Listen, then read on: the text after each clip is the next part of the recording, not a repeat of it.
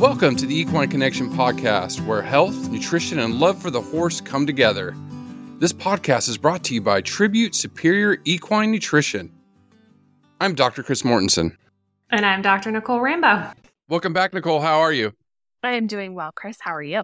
Doing great. Doing great. It's our same tagline every time, our intro. Always wonderful to talk about horses. Today, you brought this up a few weeks ago, so I feel like it's a very interesting topic. And maybe you can just give an intro real quick on where this came up. But protein diets with our metabolic horses, why is this such a topic right now? Okay. So sometimes topics come up for the podcast because they start being a question that trickles into me. And I first got a couple questions about this over a year ago. There's been some research that's been published on protein in horses with equine metabolic syndrome. Not a lot, a tiny bit. And slowly I'm seeing it come up more and more. And I thought we'd just go ahead and address it broadly because I've been answering this question in singularity to vets, to horse owners, all of them individually. And I thought, you know what? Coming up often enough that it's on people's radar. Let's talk about it and really, really dig into it. Okay. Yeah, no, it's good. It's good. Yeah, I think the listeners needed to know that because it's like, why do we pick our topics? And especially when it's a hot topic like this, it's always good to do a quick discussion on it. Good to start out with, again, reminding the listeners about what exactly equine metabolic syndrome is. I will say, we did release an episode on this February 24th in 2021, 2 years ago. I was like, whoa, it just, time flies. Time flies when you're having fun, right?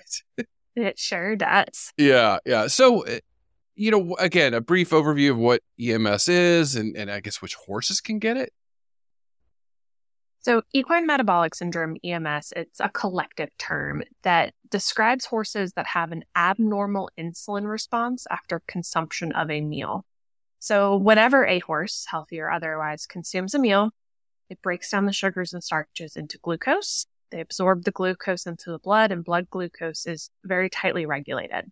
And the pancreas secretes insulin to maintain that blood regulation of glucose. And unfortunately, in some horses, a couple different things can go wrong that result in too much insulin in the blood. That could be that the pancreas secretes a lot of insulin. Could be that the insulin doesn't work, meaning that insulin's meant to send fuel to peripheral tissues, and then the glucose doesn't leave. So it's like, well, let me secrete some more. It could even be that the liver's not taking the insulin out as quick as should be once the horse is done with it. So that's kind of just a broad term of essentially horses that end up with too much insulin in their blood after a normal meal. And the reason that we're worried about this is because we know that once we go above a certain threshold of insulin, it dramatically increases the horse's risk of experiencing laminitis, so inflammation in the hoof, which that is incredibly painful. The end stage of that is, a horse, it can be fatal because you have so much damage in the hoof. So what we're looking to avoid are these big insulin spikes after meals. So there's tons of research around how do we feed these horses to minimize the amount of insulin spikes that happen after a meal. We recognize they're not going to behave as normal horses do, regardless of their diet, but how can we keep it below that threshold that's too high that increases their risk of laminitis? Okay, well, that's a good explanation. Now, why this sudden interest in protein? Because I'm listening to you, okay, and I'm like, okay, I know what causes insulin spikes, sugar, starches, blah, blah, blah, blah. Why protein? So the question comes up, a group of researchers was interested, this happens in other species. Generally, we are overfeeding protein to most horses. It's just a natural consequence of their diet. We've talked a ton about that, how there's plenty of protein in forage, but we have to supply essential amino acids in our concentrate. So they just fundamentally had this question, which is, in horses with equine metabolic syndrome, do they have a normal or abnormal response to very high levels of protein in their diet compared to the healthy horse? Okay, so you did indicate there's some research there. So I know there's two studies that we're going to talk about, and I guess the one that raised this question. Can you kind of explain what the study did? And I guess this is the one that really got people like, whoa, okay, maybe we should watch out for this, right? Yeah, so it's interesting. So there's two studies published today, one in 2019, which came out of University of Kentucky, and then a more recent one published in 2022, also coming out of University of Kentucky. And it's really only the 2019 study that keeps like ending up in my inbox. And in this particular study, Luce and coworkers, they looked at horses with and without equine metabolic syndrome. They fasted them overnight, and then they fed them 2 meals that were very high in protein in a 30-minute time span. So minute 0 and minute 30. And then they measured the horse's response to that. So their blood glucose levels, their blood insulin level after that meal. And what I really want to highlight is that it was a lot of protein that they fed in a way that isn't really consistent with how we typically feed products like this. So they took a ration balancer that was 31% crude protein, and they fed 4 milligrams per kilogram body weight. Okay. So that's a normal way that you would kind of give that information in a research paper. How much protein or product did I feed on a body weight basis to my test horses?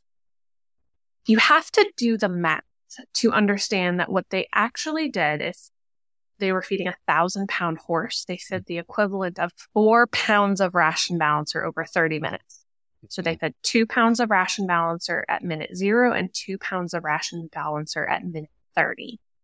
And then if you compare the quantity of protein that is in those 4 pounds to the daily NRC recommendation for crude protein intake, they actually exceeded those horses' total dietary daily protein recommendation in that span of 30 minutes. Mm-hmm. So what they were basically saying is like, when we feed a lot, what happens?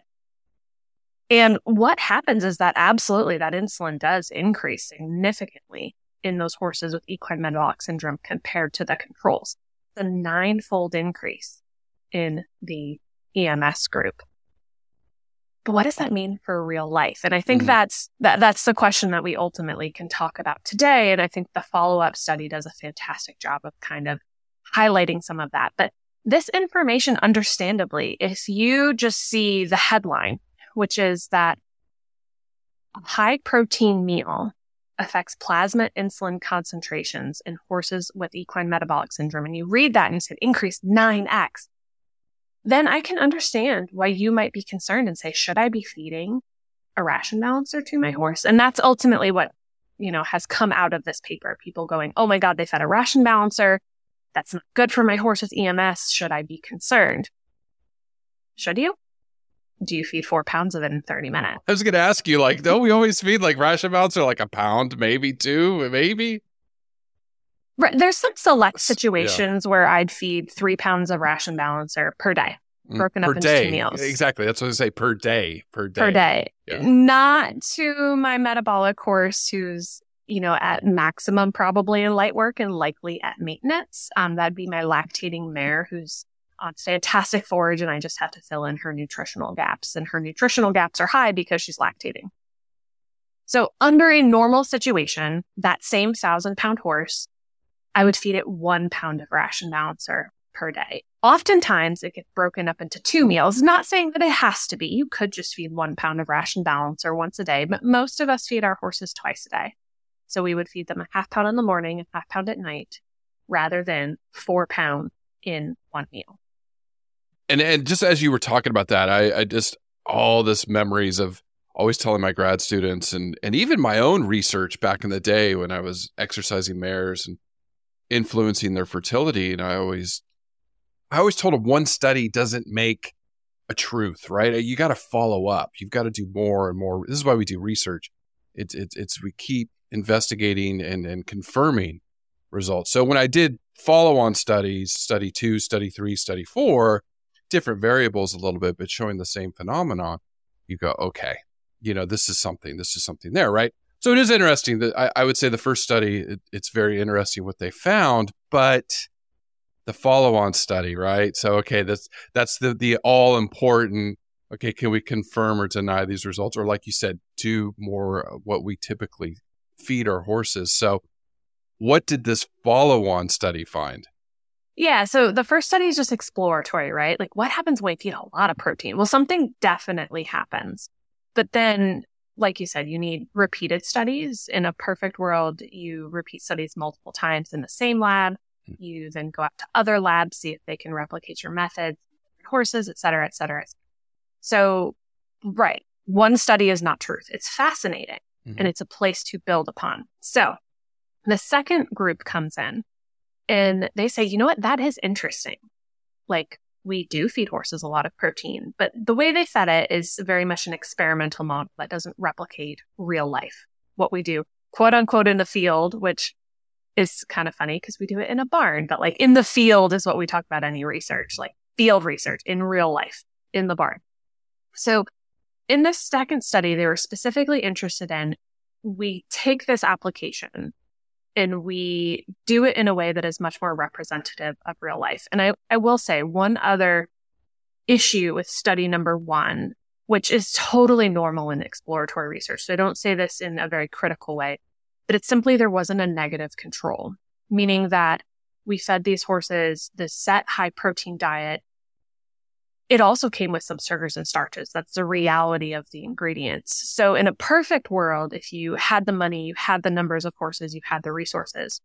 In study number 1, you would have fed the same quantity of NSC and fed it with low protein to see how much of that response when I feed 4 mg per kg is driven by protein, how much of it is driven by NSC.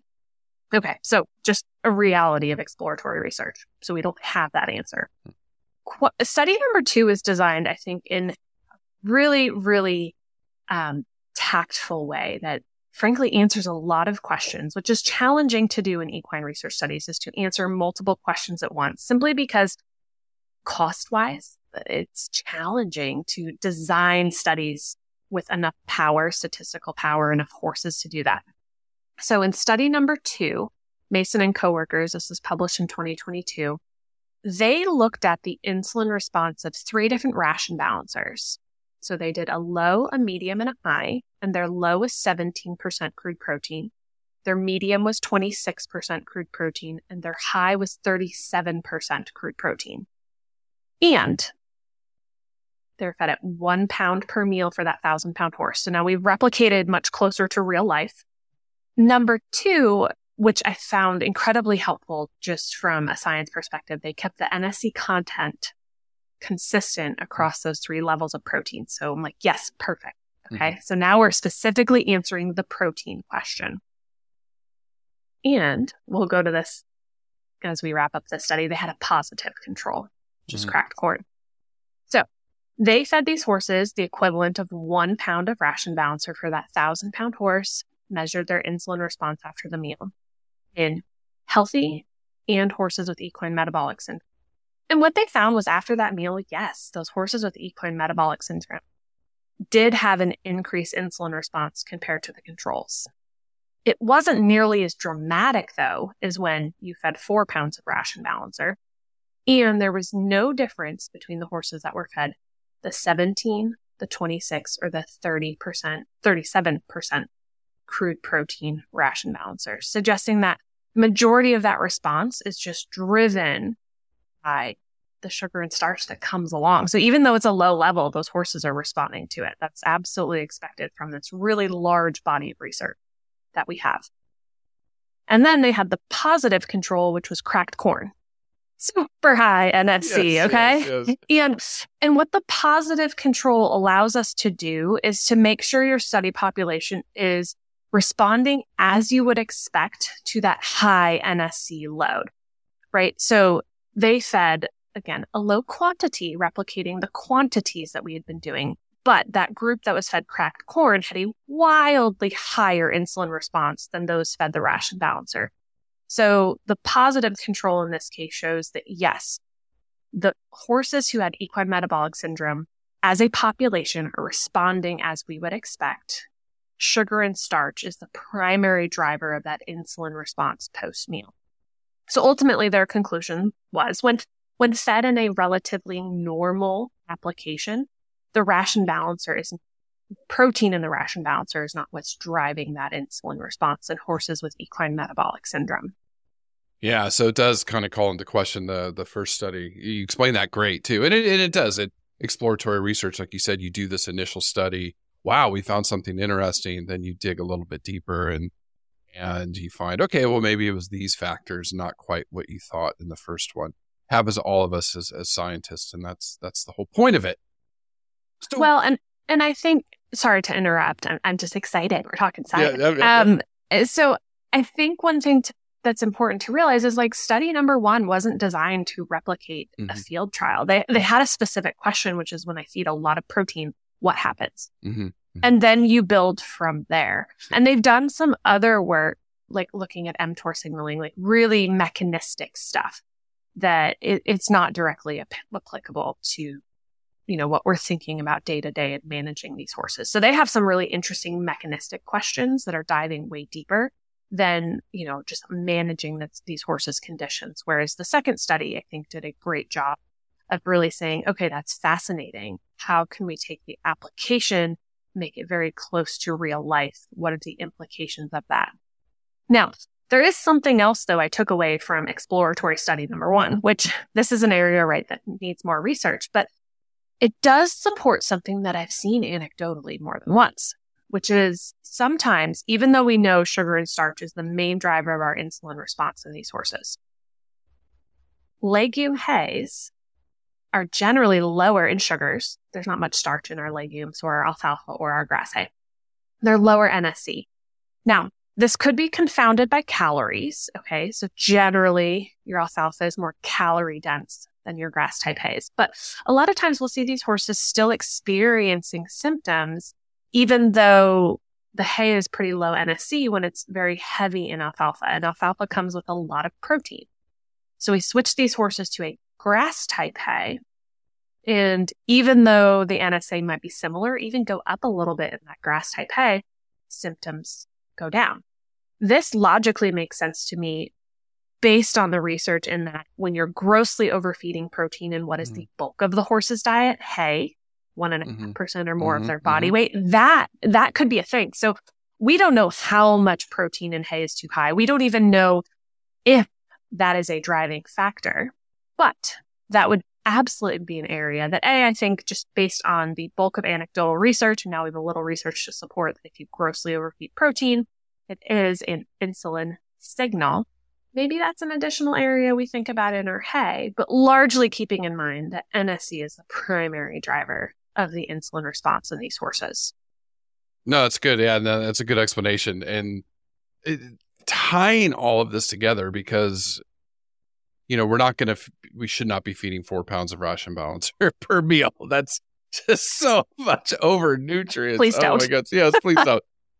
But so overall, what is the basic diet for an EMS horse? I mean, I know we've covered this multiple times in the past, but maybe just remind the listeners real quick.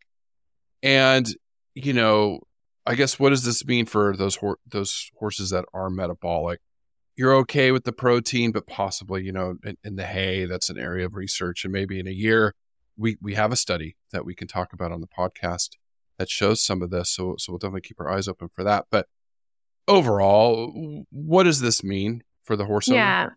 Yeah. So my takeaways from the body of research that's available today. So I say that in the sense I look forward to more research. I'm fascinated by this area. Things can always change. And if we look at our recommendations, they've changed over time based on what we know. It's always a moving target. But that being said, with the information we have available today, my main focus is still going to be to minimize sugar and starch in my equine metabolic horse's diet. So that looks like absolutely controlling the concentrate. Okay, so we're going to do that generally through a ration balancer. Tiny intake, low NSC, high protein to make up the fact that we're feeding only a tiny bit. So like your Essential K is still the product I'm going to recommend for those horses with EMS who don't need additional calories beyond their hay. And I'm going to encourage you really to look at your opportunities to control the sugar intake from their forage. This is the hard part, and it's the part that's often not managed. So it's not turning them out on spring pastures. It is utilizing grazing muzzles. It is testing your hay. And when I'm testing hay, I might think about, hey, I think I need a grass type hay predominantly that is lower in NSC and avoiding super heavy alfalfa diets. Makes sense because calorically, a lot of times it's too many calories anyways. Now, there are situations where these horses also need more calories beyond their forage. So that's where seniority low NSC would come in. So it is 10% NSC. It can add calories to the diet in a way that's still very safe, minimizing our sugar and starch intake. And then finally, I'm going to encourage you to think about exercise as well. You know, many of these horses are overweight, and we know obesity makes insulin resistance worse. And we know that exercise can improve insulin sensitivity. So that's an opportunity just in thinking about the holistic way we manage these horses. And exercise could look different, right? If they're symptomatic, they have laminitis, obviously we're not going to go out and force exercise. For some of these horses, it might look like taking a walk when they're sound enough to do that. It might look like light walk trot. It's going to be incredibly personalized based on the horse, but those are all opportunities to think about this holistically. And right now, I'm not going to be worried about feeding a ration balancer to these animals based on that follow-up study done by Mason and coworkers published in 2022. Yeah, well, good. Well, good. And if you have any questions, either on this study or some other research you've come across or topics, please feel free to reach out to us. The link's always in the show notes. You can contact the Tribute team. And if you have any questions about what you're feeding your horse, or you have a metabolic horse and you need some help, again, contact us. The link's in the show notes, or you can go to tributeequinenutrition.com, or you can contact us on Instagram or Facebook. This was fascinating. I remember you brought it up, and I was like, okay, I haven't really heard about this too much because it hasn't been come across my radar. But the more I read into it and listening to you, it's just fascinating talk. Great job today, Nicole, and I look forward to our next podcast. Thanks, Chris.